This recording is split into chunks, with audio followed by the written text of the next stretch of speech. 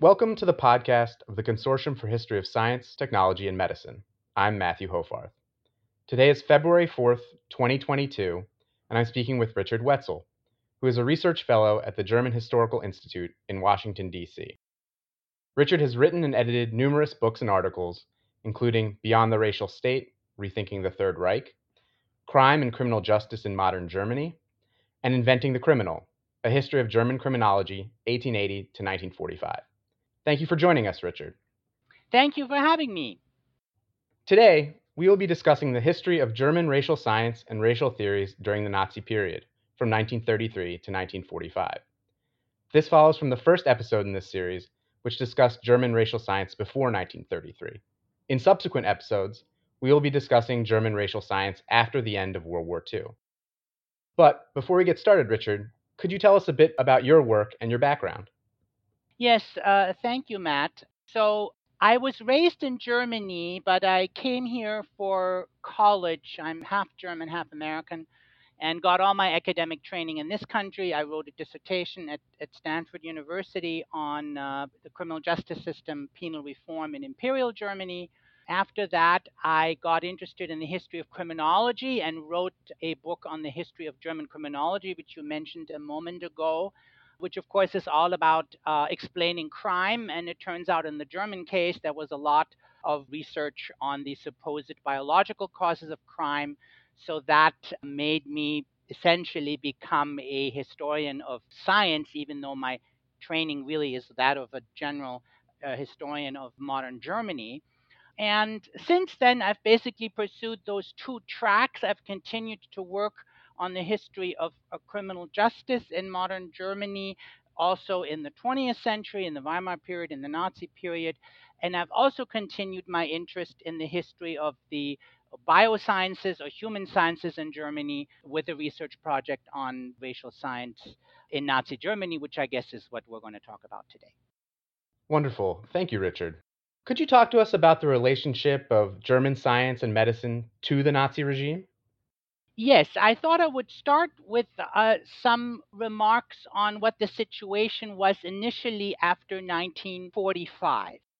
And the situation was that after the Second World War, most German medical doctors, anthropologists, human geneticists denied responsibility for Nazi crimes. And the physical anthropologists did this basically by claiming that their discipline had been abused by the Nazis, so they portrayed themselves as victims of the Nazis, and arguing that, only a very small minority of outsiders and marginal figures in the discipline had collaborated with the Nazi regime, but the mainstream of the discipline had not. And in a similar fashion, medical doctors in Germany also exculpated themselves by arguing that eugenics had nothing to do with Nazi racial policy. And the argument was, and this will not be surprising to many listeners, that eugenics, of course, had been an international movement that had support in many countries and was not specific to the Nazi regime. And therefore, the argument of German medical doctors was that their participation in compulsory sterilization during the Nazi era had nothing to do with Nazi racial policy and nothing to do with Nazi crimes. So, this sort of apologetic discourse really dominated starting at the end of World War II and really well into the 1970s. And it was not until the 1980s that a major challenge was mounted to these apologetic accounts. And that challenge came from a new generation of researchers. Not all of them were historians, some of them were psychiatrists, reform minded psychiatrists in the 1980s. So, historians as well as psychiatrists began to conduct research on what then became known as the forgotten victim groups. And by this I mean they did research on the forced sterilization program in Nazi Germany, which sterilized close to 500,000 Germans. They did research on the euthanasia murders of people with mental and physical disabilities that had occurred between 1939 and 1945.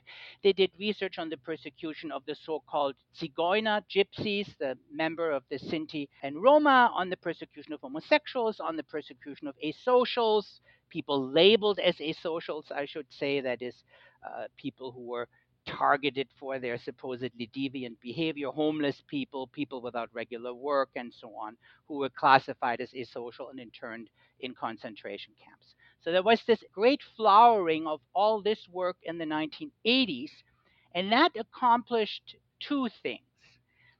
The first was that it broadened the historical understanding of Nazi racial policy, what was often called in the German context Rassenpolitik, or what we might also call biopolitics.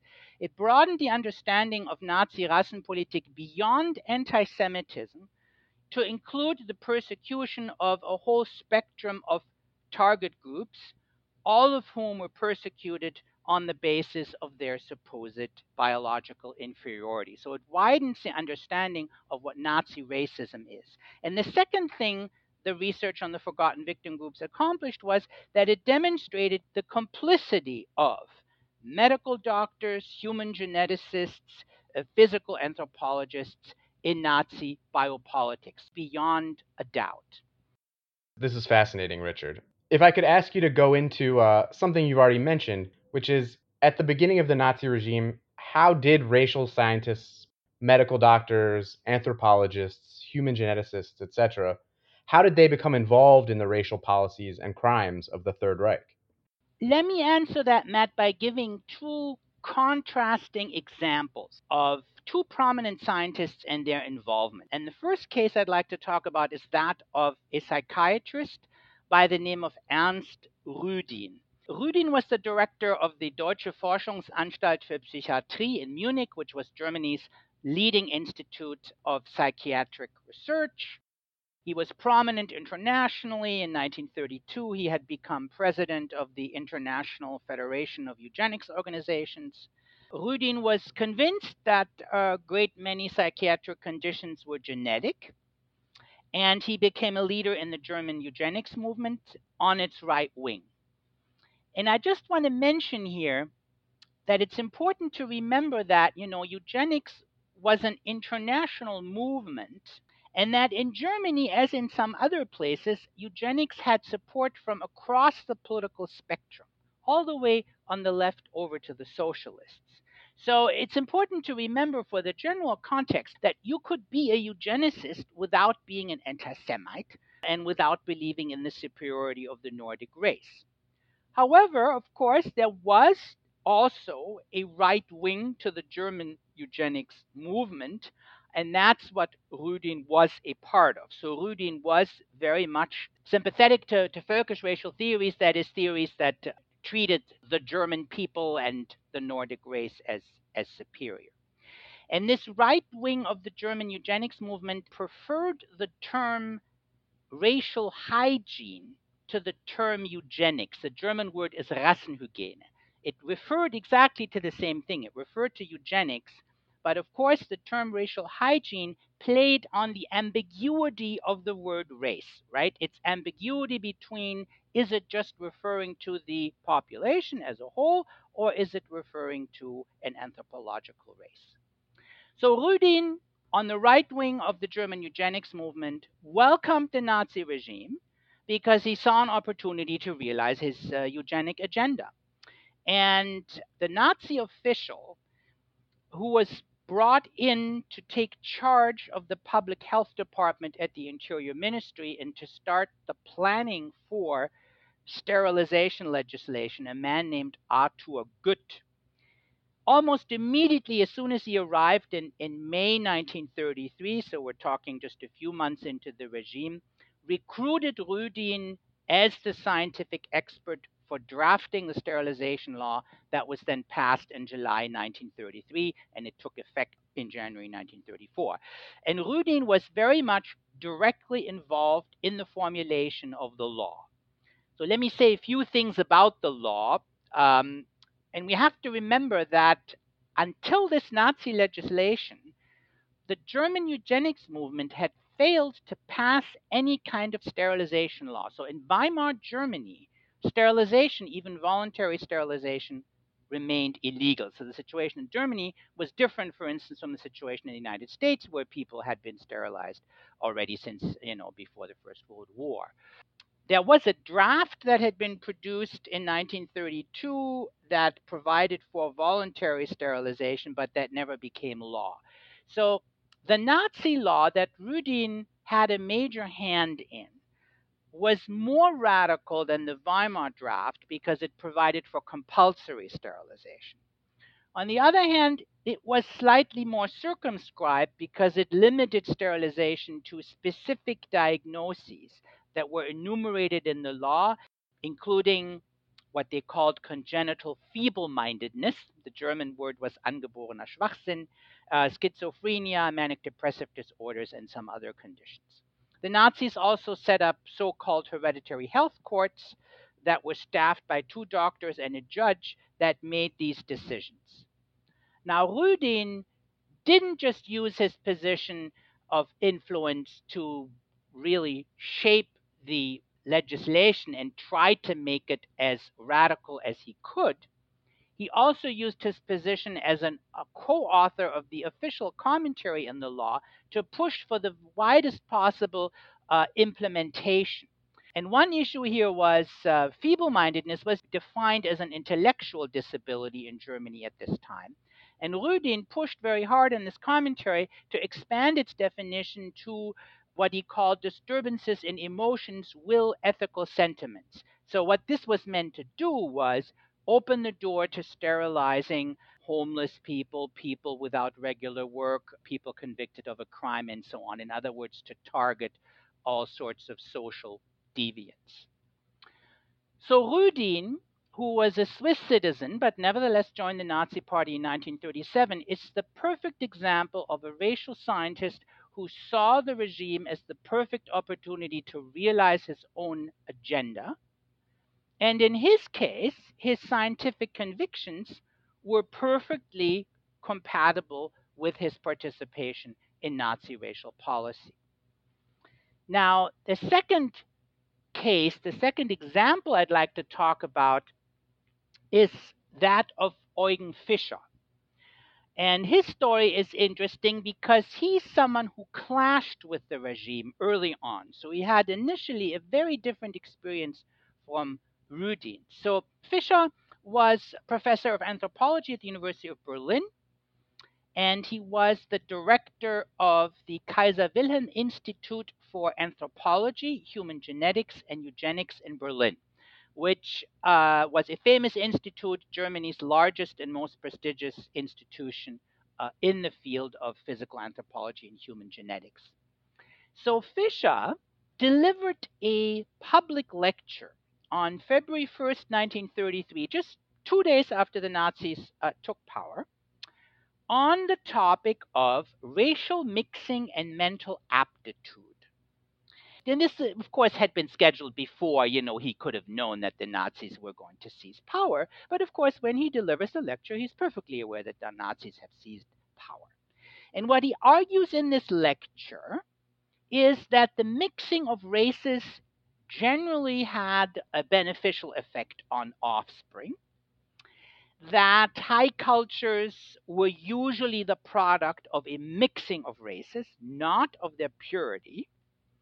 And he uses Central Europe, as a case in point and says the great flowering of culture in Central German speaking Europe is due to the fact that it took place in a racial mixing zone.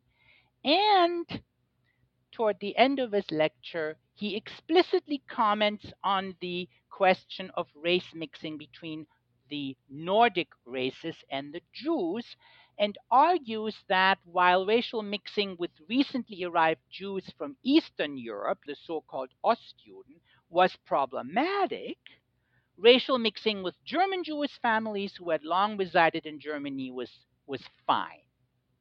So you will not be totally surprised if I tell you that this lecture immediately landed Fischer in hot water, because it was a key tenet of Nazi ideology that German Jews were racially inferior and posed a threat to the German folk. So Fischer's case that racial mixing with Jews that had lived in Germany for a long time was fine was anathema to the Nazis. Now, Fischer clearly had thought about this when he gave his lecture, he knew the political situation, but it's clear that he thought that his position as Germany's probably most prominent anthropologist, would allow him to influence Nazi racial policy at this early stage in the regime. But he'd misjudged the situation, and Richard Walter Darré, who was the head of the SS Office on Race, immediately called for Fischer's dismissal. And Fischer was really only saved because another influential person, Arthur Gutt, who I just mentioned a moment ago, who was the Nazi official at the Interior Ministry in charge of public health, came to his defense. And Gutt, and I've looked at the correspondence, Gutt makes the case to Darré and others who have it in for Fischer and says, listen, this is Germany's most famous anthropologist. He will provide scientific legitimacy to our racial policy in the future, especially on the international stage. So it's in our interest to keep him in place. And at the same time, he leaned on Fischer to revise his position on racial mixing. And Fischer hums and haws, but in the end, he does revise his position. He's not willing to say that Jews are racially inferior, but Jews are racially different. The German word is rassisch andersartig, different in kind, and that's why it's inadvisable to have racial mixing. So he does back down. So what we can see here is Fischer's case is really quite different from Rüdin's. Whereas Rüdin's scientific convictions are perfectly consistent with his participation in Nazi racial policy, Fischer's were not. Now, to be sure, Fischer did subscribe to Nordic racial theory. He talks about the Nordic race in this lecture. We have considerable evidence that Fischer was anti-Semitic. And he was most likely actually quite sympathetic to much of the Nazi political agenda, and he joined the Nazi Party in 1940. But on this very important issue of racial mixing, he clearly took a position that was different from Nazi ideology. And even more importantly, Fischer's whole scientific conception of race was not really compatible with the crude anti-Semitism of the Nazi regime. Richard, you've mentioned Nordic racial theory and different theories about racial mixing. I wonder if you could elaborate on the various racial theories that competed with each other during the Nazi era, who supported them, and why.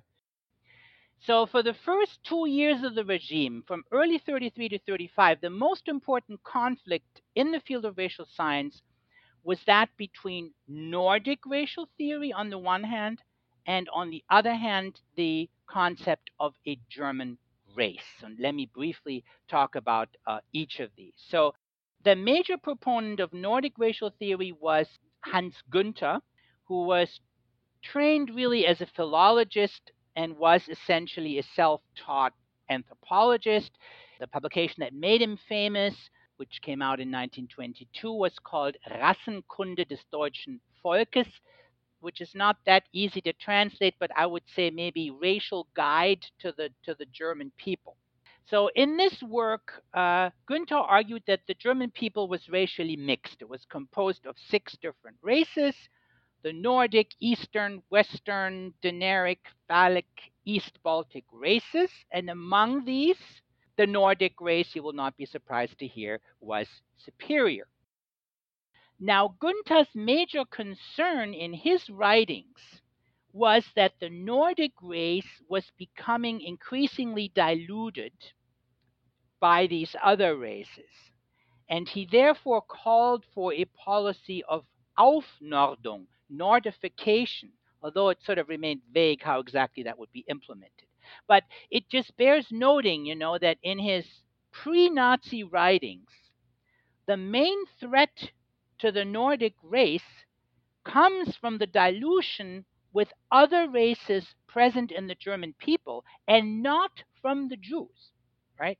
And the Jews, by the way, Günther regarded just like the German people as a racially mixed people.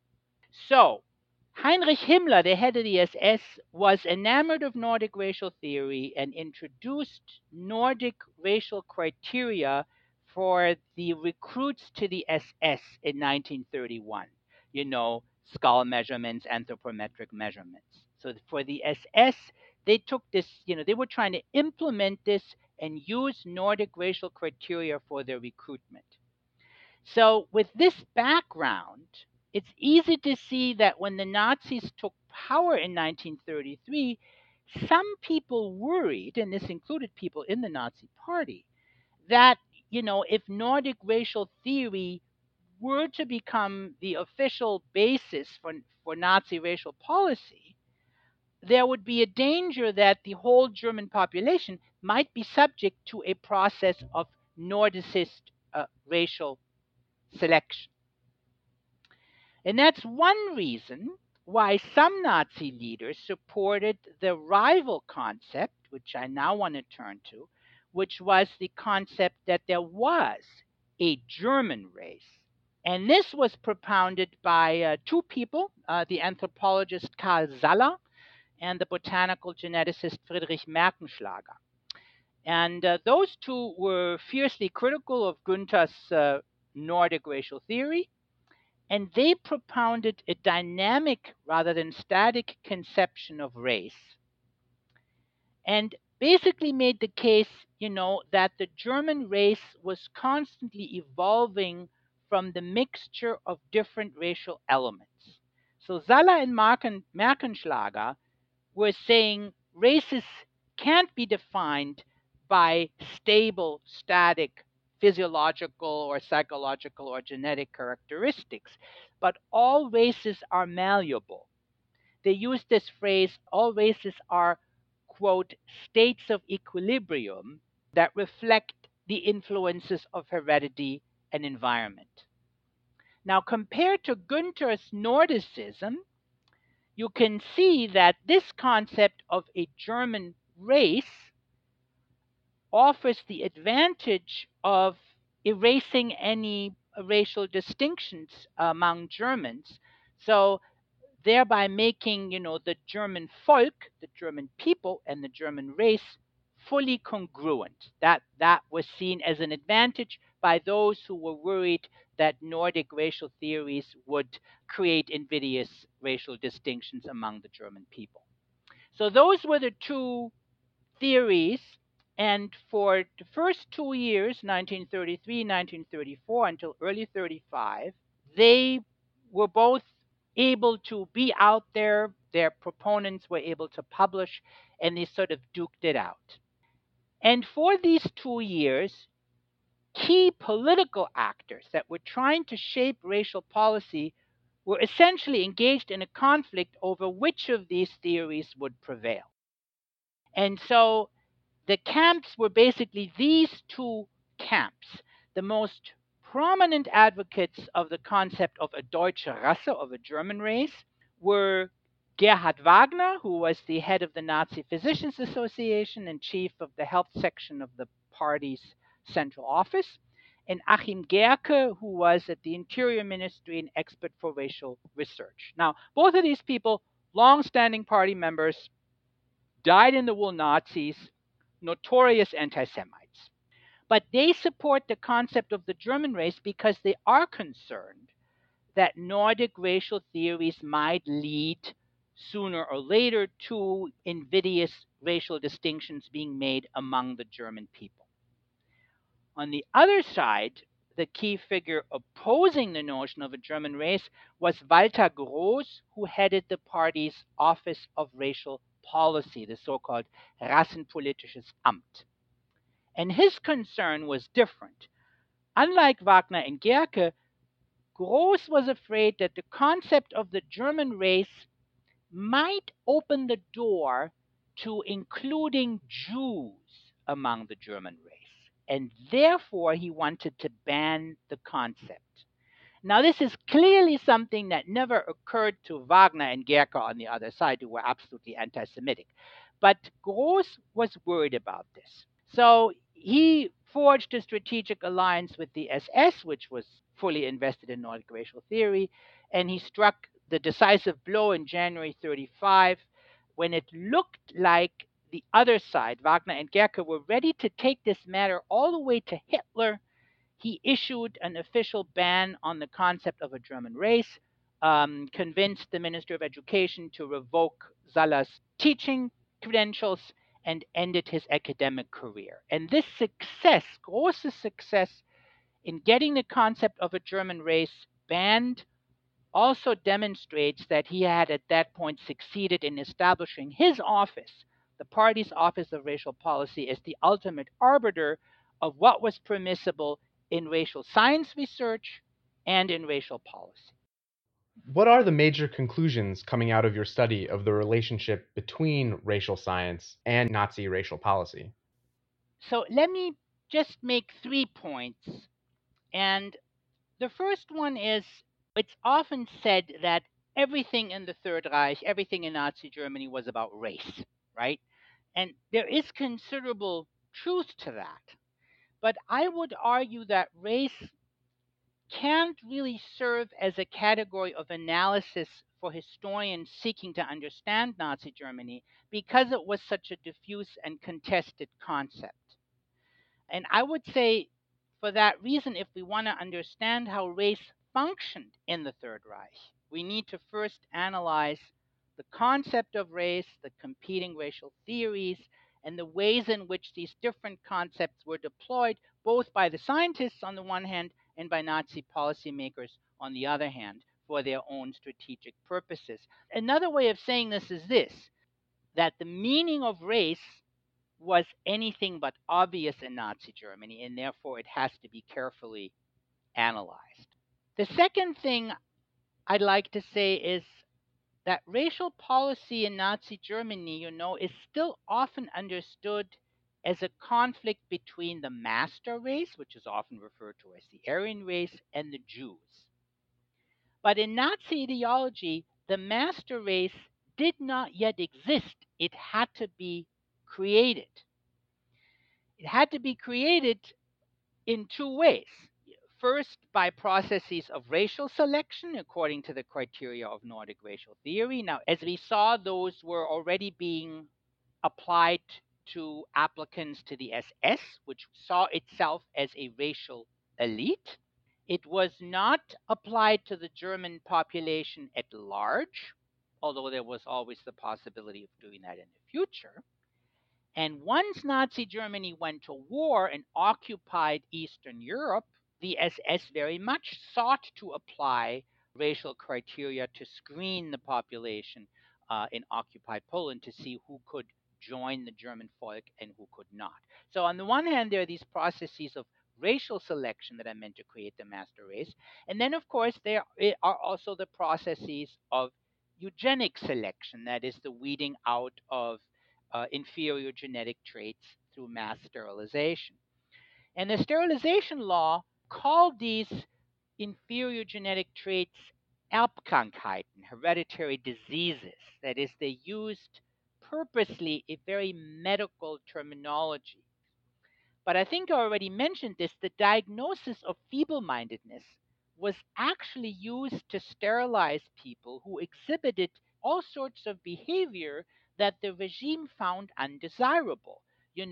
Vagrancy, sexual minorities, promiscuity, crime, wayward youth. All this kind of deviant behavior was interpreted as evidence of genetic defects.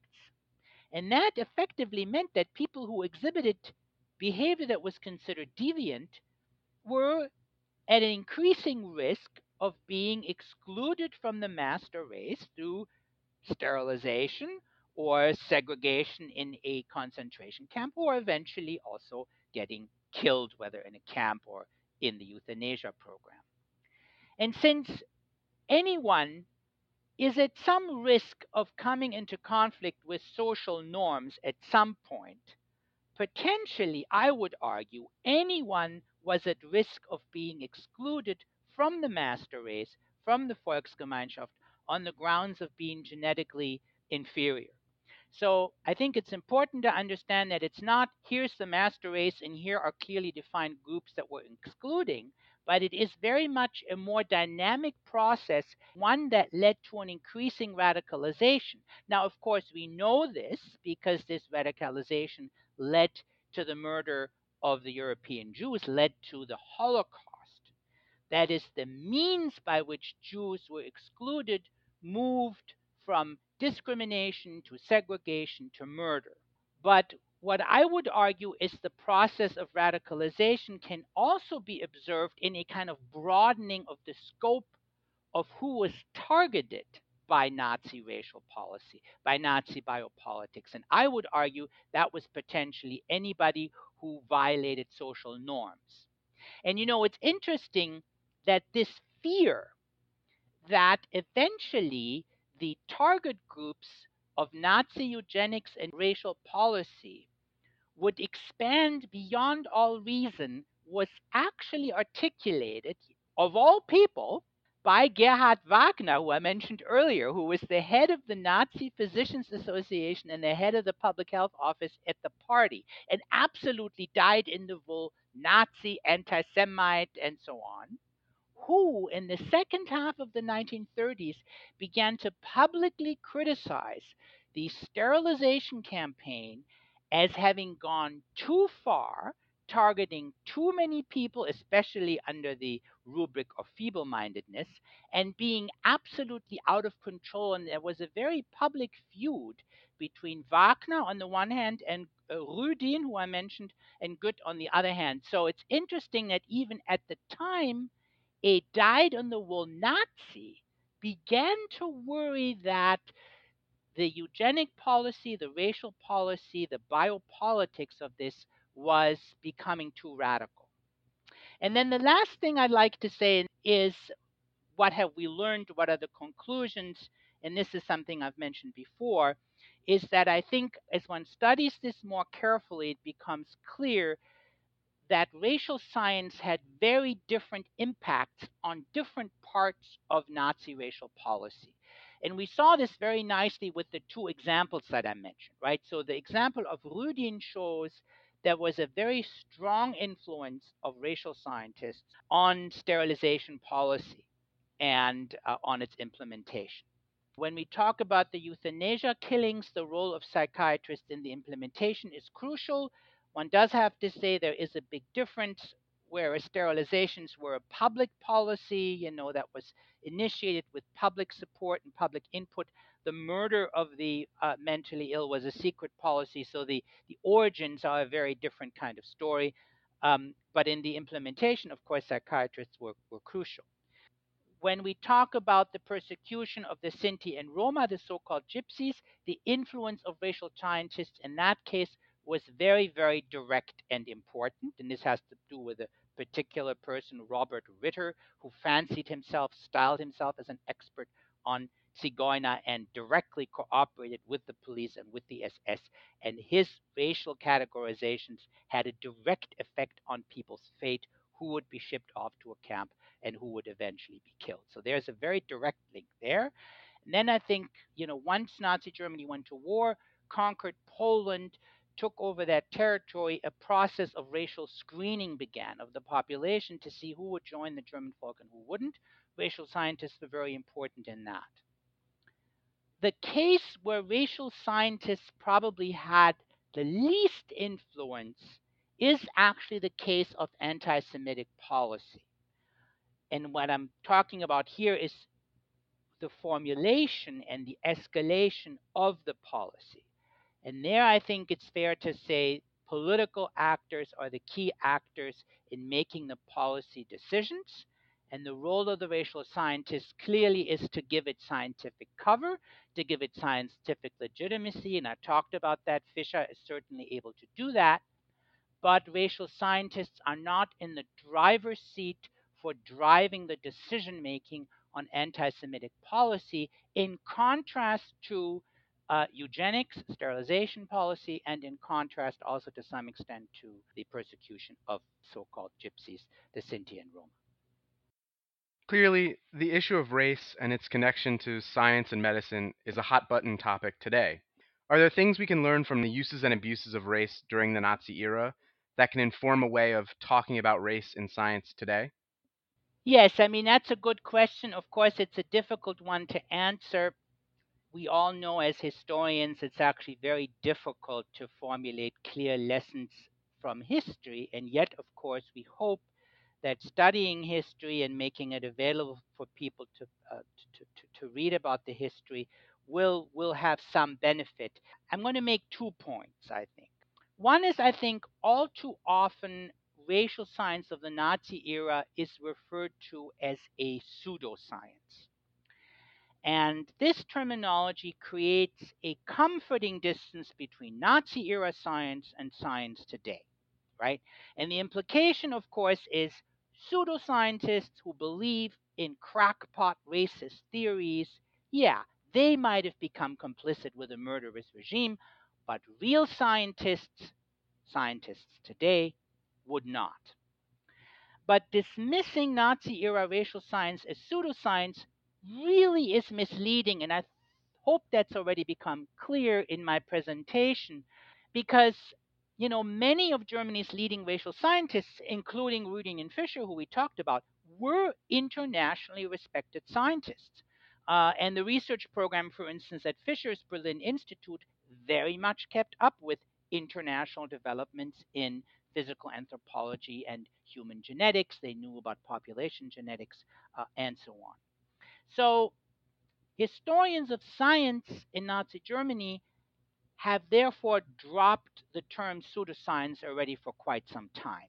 And the logic is simply if research at the time was published in scientific journals and discussed at scientific meetings, then we historians should treat it as science and not pseudoscience. So, among historians, I'm not saying anything new. The matter is already settled.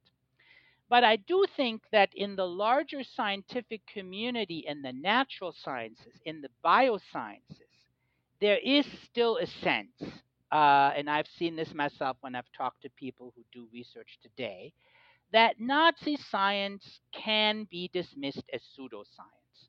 And I do think that that creates a false sense of distance between Nazi science and today's science. And I've sometimes purposely been provocative and said, science in Nazi Germany is just as much normal science as science today, which often you get a lot of pushback to. And then people ask, are you saying it was good science? And of course, the answer to that has to be, as a historian of science, that is not my job to decide what's good science and bad science. I study what was considered science at the time. And my point here is really that if we can get also the community of scientists today not to dismiss Nazi science as pseudoscience, then I think they will realize that perhaps studying what happened there is also relevant for scientists today. Nazi Germany essentially presents an extreme case of the interaction of science and politics, but science always interacts with politics. And it's good to remember that, some of the worst ethical breaches in medicine and in the biosciences in Nazi Germany occurred in the service of research that was very much in the international mainstream. So you don't have to be a crackpot, you don't have to be a pseudoscientist in order to commit ethical breaches. And the second point I'd like to make is that, as we saw, there are different motivations for scientists to collaborate with the Nazi regime. We saw that some scientists, like Rudin, collaborated from genuine scientific conviction, right? They saw the regime as an opportunity to implement part of their scientific agenda. For Rudin, that was an aggressive sterilization program. But we also saw that other scientists like Fischer were actually very conscious that Nazi anti Semitic policy in particular had no scientific basis. The case of eugenics is different. Most of them did think that had a scientific basis, but anti Semitic policy was different. But as we saw, Fischer still cooperated, eagerly so, to preserve his position and the funding for his institute. Now, morally speaking, I think these collaborators from opportunistic motives are no less culpable, some would say more culpable, than those who collaborated from conviction. And I think their behavior, that is, those people who collaborated not out of conviction, but from more opportunistic motive, is well worth pondering, I think, for scientists in any time and place. Because, of course, Every scientist wants to get his or her research funded, and a good part of the funding always depends on politics. So, learning from looking at Nazi Germany as an extreme case of the relationship of science to politics, I think, is relevant also for scientists and especially bioscientists today.